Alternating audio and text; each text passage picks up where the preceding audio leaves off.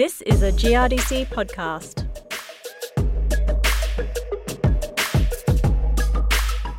Fertiliser represents 20 to 25% of the variable costs of growing grain crops.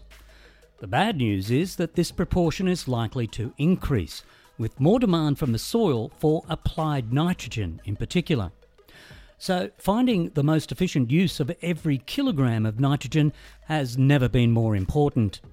Researchers from the New South Wales Department of Primary Industries at Wagga Wagga have been trialling several different application methods, testing their nitrogen use efficiency. Now, recently I caught up with DPI research agronomist Graham Sandrell and began by asking him about the motivation behind his research. We were interested in doing the research primarily because our mineralisation rates in our soils are halving every 20 to 30 years.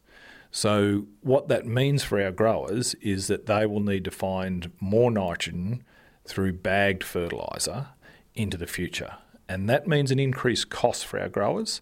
So what we're interested in doing is saying, well, can we drive some efficiencies in the use of that nitrogen fertiliser that help reduce those costs? So that was the context of this work. And you've been doing trials for a couple of years now, is that right? Yes, we're in our third year. So we've looked at mid-row banding, which is a technique of applying the nitrogen between every second row. This is our third year, and we've mostly looked at wheat, but this year we're also looking at canola, and we're also going to have a look at recovery of that nitrogen from banded fields as well. What do you mean by recovery? So what's left over in the following year? So what farmers, I think, are interested in is driving efficiency in the year of application and seeing if there are any additional efficiencies that might apply in subsequent years. Now, you're particularly interested, as you said, in mid-row banding, but that wasn't the only application method you were testing. No, what we thought we should do is look at a range of techniques to compare against mid-row banding. So we looked at incorporated by sowing, so where the nitrogen's applied just in front of the seeder and mixed in at sowing. We also applied nitrogen at stem elongation, DC30. So that's commonly used through this area where it's just spread on the surface and washed in with rain. And then the other technique we used, which is not used at all, is deep placement of nitrogen. And the deep placement of nitrogen was trying to bury the nitrogen below the microbial layer so that we could hold it in the ammonium form for longer. You were testing, as we've already mentioned, mid-row banding. How did that come up compared to incorporate by sowing?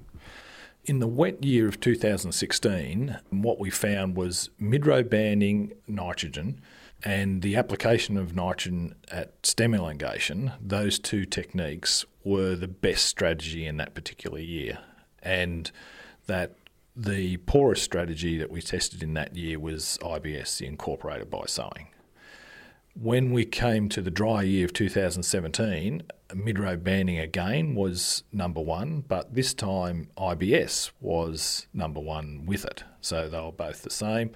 But DC30 was in third place, and we had the added treatment of deep placement in that dry year, and it was in fourth place, the deep placement of nitrogen. Are you talking about yield there in terms of first, second, third, fourth place? Yes, we're talking about yield and we're talking about profitability. So mid-row banding was the only treatment that held up in 2016 and 17 as number one performer. How significant were the differences? If we compare the two best treatments, mid-row banding and IBS, we found that mid-row banding produced a net return of $969 when we looked at 100% of maximum yield, and IBS returned $937 when we looked at 100% of maximum yield. The other numbers that we looked at is if we said, well, what if you produced, say, 95% of maximum yield? So at that level, mid-row banding produced $921 per hectare, and IBS produced $890 per hectare. And then the final number we looked at was, what if you were chasing protein and you wanted to target 13% protein? The mid-row banding returned $963 per hectare, and the IBS returned $909 per hectare. So there was a difference in each case that favoured mid-row banding, and those differences were slightly larger or slightly smaller but in each case mid-row banding returned more. So what is it about mid-row banding that actually brings it up there and makes it really worth considering? Well, I think what we're targeting with mid-row banding by applying nitrogen in every second row at sowing in a mid-row band is that creates a hostile environment for the microbes to nitrify that nitrogen into nitrate. And what happens is the process gets stalled and the nitrogen's held in the ammonium form for a lot longer. The ammonium form, ammonia is positively charged, so it doesn't leach through the soil readily.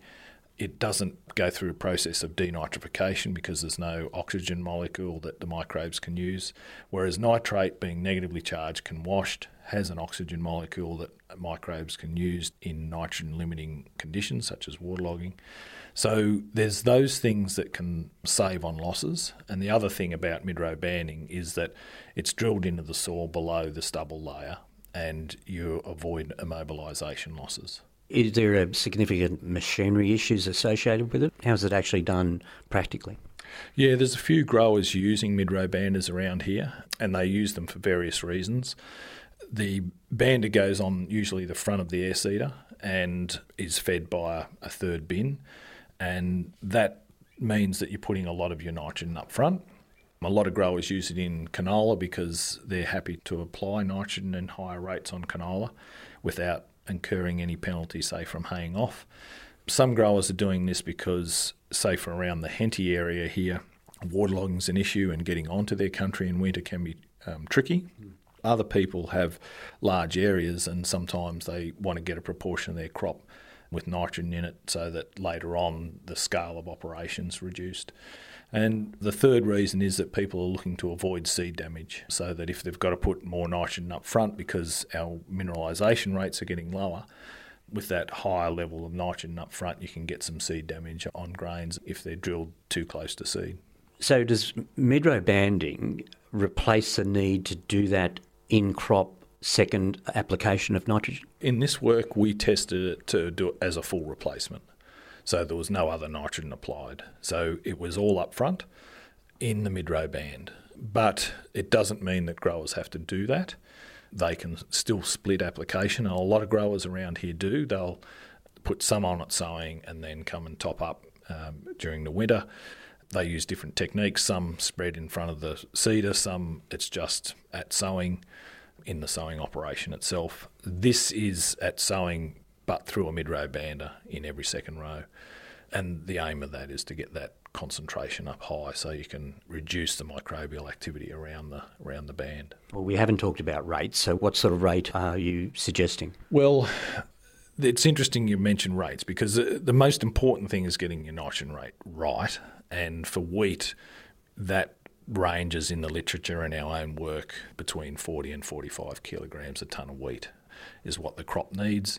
You can subtract off that the amount that's mineralised pre-sowing and during the growing season, and then you're applying the balance in fertiliser. So that's the target, and it's very important to try and hit those sort of targets as a strategy year in, year out, probably, except for maybe drought years where you get less takeoff in drought years and you get higher mineralisation rates after drought years. So you're suggesting a strategic approach rather than a tactical approach? I think strategic approach is a great approach to have, and you would use tactical situations where, for example, down here, you might have extra wet season, higher premiums for protein or yield that you want to chase. So you would always look to be somewhat tactical in opportunistic situations, but there's a longer term strategy that you've got to have around nitrogen applications. Okay. Well, just to wind up, what do you think are the key take-home messages from the research that you've done so far? I think the key take-home messages are, one, get your nitrogen rate right. That's the most important thing. There's no big news in that, in the sense that it's in that 40 to 45 kilograms a tonne of wheat range, that there are some additional efficiency to be gained by using some strategies in the south. That's often not the case in the north, but in the south here there are opportunities to improve efficiency. And mid-row banding may well be one of those because it was our best strategy in 2016, the wet year, and our best strategy in 2017 in the dry year. And we're also going to look at recovery of nitrogen from these bands in a subsequent year so that we can pick up if there's additional money to be made in a second crop year from banding strategies. That was Graham Sandrell. Graham is a research agronomist with the New South Wales Department of Primary Industries at Wagga Wagga.